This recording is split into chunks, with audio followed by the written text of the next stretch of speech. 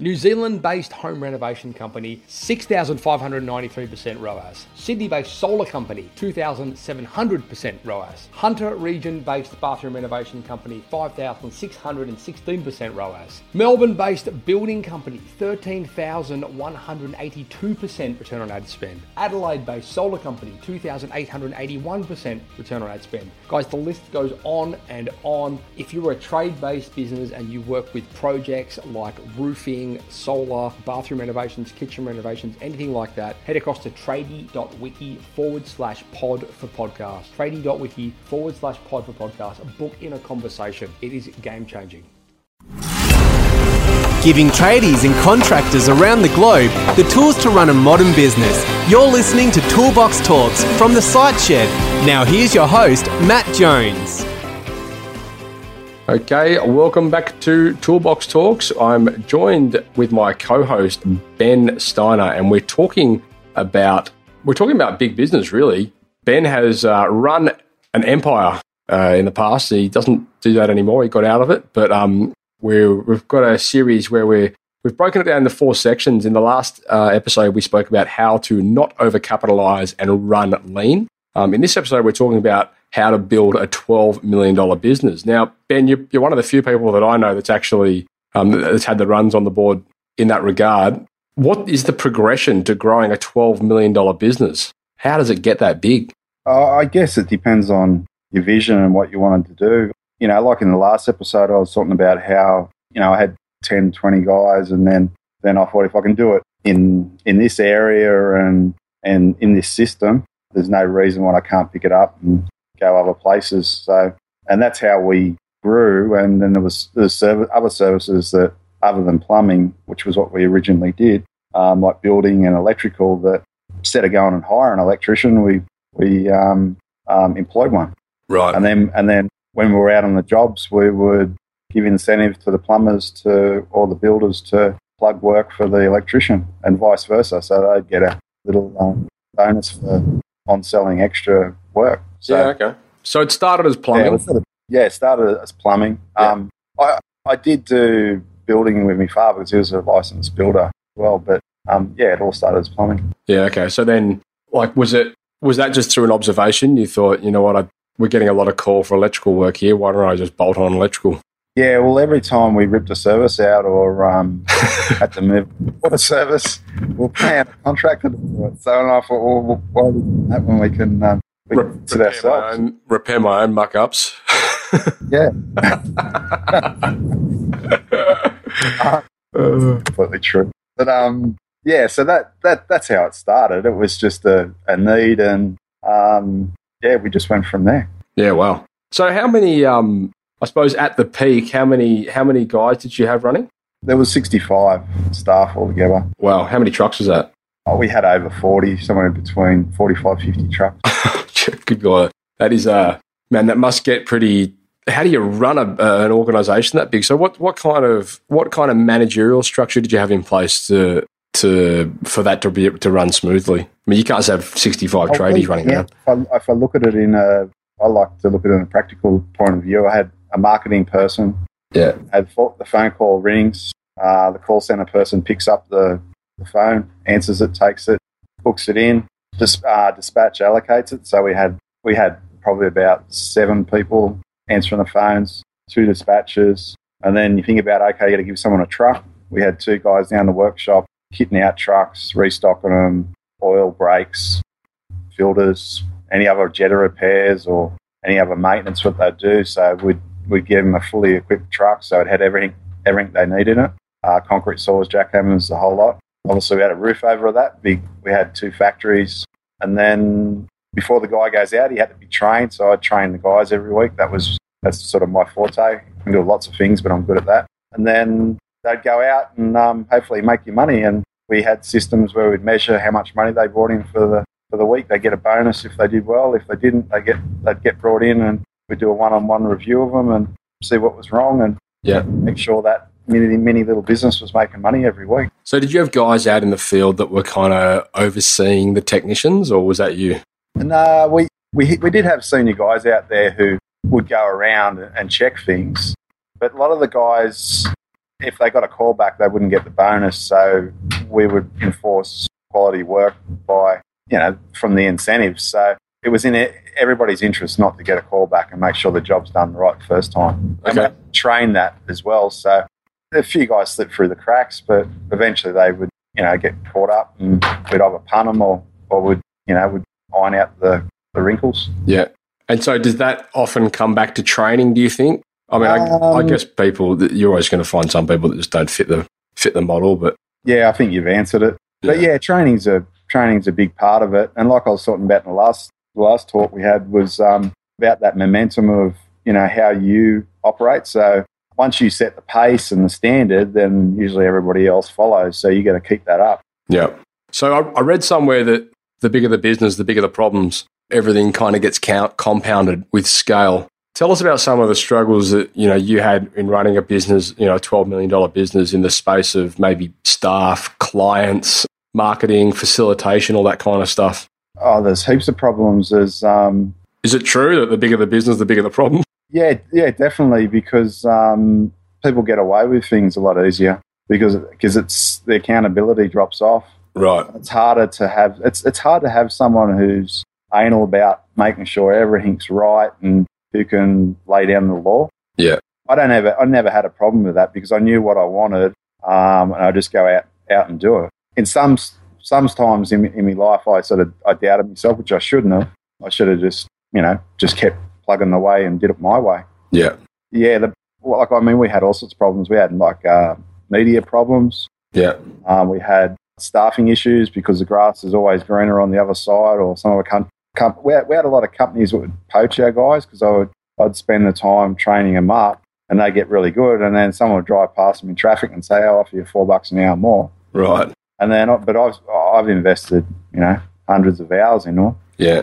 And what do? You can't just keep paying guys more money. It never ends. Yeah. So all that, where we get a smaller team, it's all a bit closer and everybody's more accountable and less, there's less cracks. Yeah. Shorter ropes. Yeah. Yeah. And it's more personal too, It's not just this guy who's, running around with his head cut off.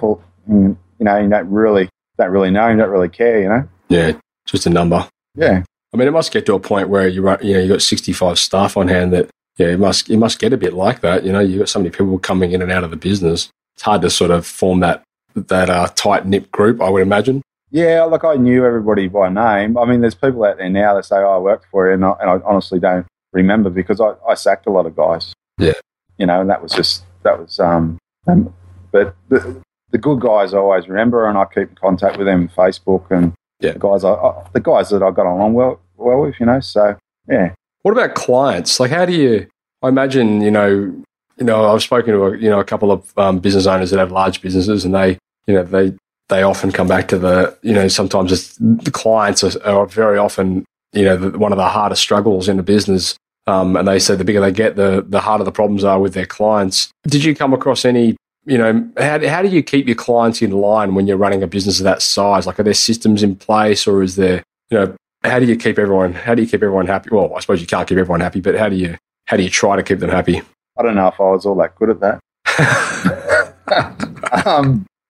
I look at the end of the day, what happens is when you get really big, you get attacked on all levels. You get attacked by the media, you get attacked by your competition because they see your trucks everywhere. Yeah. So you got to remember that you're this faceless person, and I had my big head on the side of the truck, and they'd say, "Oh, that guy, they charge this, but they don't take in consideration of the quality of the work that we're doing and the service that we'll provide and same day service."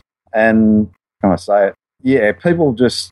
Like the clients, do you think do you think they go after you because of your profile in some stages? It's faceless. The answer is that if you're a one-out guy and you're dealing with a client, you know exactly everything you've said to them. So that when they ring you up and they start telling porkies, they're not going to get away with it. Right. But if they ring a call center and they get the call center person, and the call center person doesn't want anything to do with it, they just pacify them and listen to them on the phone until they can get it over to the person who deals with refunds and complaints. Yeah.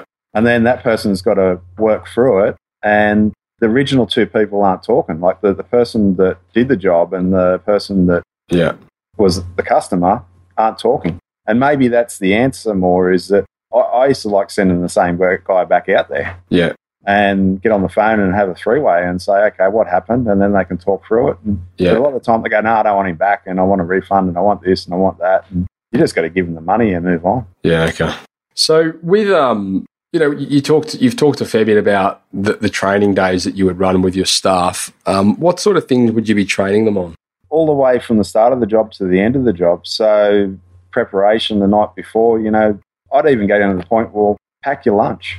Are all your clothes ready the night before? Are they clean and tidy? Do you have your overshoes in a certain position in your truck? Do you have your toolbox in a certain position in your truck, so that when you pull up, everything's in it's got its own hole. So everything's systemized, so you're not sort of scrambling through a truck all the way through to walking up to the front door, or the courtesy call before that, knocking on the door, knowing the customer's name, saying the right things, not being, even down to the point of not being specific in what the problem is, because you'll come up the door and you'll say, oh, Mrs. Jones, I'm here for your broken water pipe.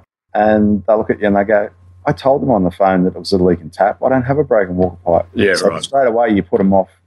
So those small details all add up to, at the end of the day, at the end of the point where you're going to get them to go ahead with a job and you've given them a price, you're building rapport all the way, and you're actually selling the job all the way up to that point. I mean, I know a lot of the guys out there today, there's a lot of technology they use to kind of put that information in front of them. I don't know if that applied back when you're running your business, but, there's a lot of CRMs and project management, job management tools that, you can sort of have all that information available to your technician in front of their face. So when they do rock up to the job and they log in, they can kind of review all that stuff. Did you guys have all that as well? Yeah, we just had SMS, mate. Oh, right. Like as in text message? Yeah. So okay. Yeah. So, I mean, they just got to use it. Yeah. And you got to reinforce to them that that's important, because at the end of the day, you'll win the job. You won't have to get bumped. You won't have to run to the next job. And if you do it right, you'll get a bonus for what you're doing. Yeah. And you'll have a happy customer, and your life's easier. It's not running around with your head cut off. And yeah. Yeah. So would that have been your dispatch manager that handled that stuff? Sent them out their text messages and yeah. Okay. Interesting. Okay. Cool. Well, look, if I wanted to grow a $12 million business, what advice would you give me? Sit down, people. Yeah. Well, look, my advice is, it comes to a certain size where you got to work out. To me, you're in business to make money and to sell and get out. So that's my definition. Some people might have some other idea, but you constantly need to measure and make sure that the effort that you're putting in is generating money or more money for you as you grow it, or make it easier. Like, I mean, I had 10 guys at one stage, and I retired down the coast for about a couple of years, and I got bored down on the farm, and I was coming up at 2 days a fortnight. That was great. Yeah. And then when I had about 20 guys and I was growing and we're making a lot of money. I remember we had months where I was making $150,000 profit straight off and all we're doing is going around doing block drains and leaking taps and toilets. Yeah. And I wasn't doing a real lot of work. I was at the gym a lot of the time. Yeah. So, you got to weigh up, and then... So is that a testament? I mean, to me, that sounds like it's a testament of having the right procedures and systems in place for people to follow. Right systems and procedures and people. Yeah. But I guess even like from the people side of things, that comes down to the system you have on employing them, right? I mean, this might have been, perhaps this was a subconscious thing when you were hiring people, but I'm sure you would have followed some sort of formula, or you would have had something in your head when you were hiring people that, you were looking for certain things. Yeah, you can do lots of things. You can have that personality profile with the 4 different personalities. Yeah. Whether you're picking someone who's good at sales, or whether someone's a good technical installer. Yeah. Or a phone person, I guess the reality is that at the end of the day, like, anyone can bullshit their way through a 15-minute interview, but it doesn't take long for their true colours to shine. Yeah, you can only do what you can do. Yeah. I mean, a lot of times you just sit down and you talk to someone, and the best thing was just asking a few questions, and then for me just to shut up. Yeah. And then they just talk until you work out, who they really are and what they're about. Amazing what people will say. They don't even see it. Maybe we'll save that for another episode, eh? Could do. All right. Well, look, I think that pretty much sums that up. I suppose my takeaways from that would be if you're going to, if you want to grow a business and you want to scale your existing business, then just, make sure that it's, all the processes that run it when it's small are in place. So when you are ready to scale, there's procedures that people can follow to make sure that you're getting the same result. That you're getting the result that at your level, at that grander scale. I think that's pretty much to me. That's what I got out of it. Either. Say again. Not too quickly, right? And that's where I think like leasing gear out, you can. It's I don't know if it's the right word for it, but it's not organic growth. You know what I mean? Like if you've got to buy something and buy a truck with the profit that you've made, then that's great.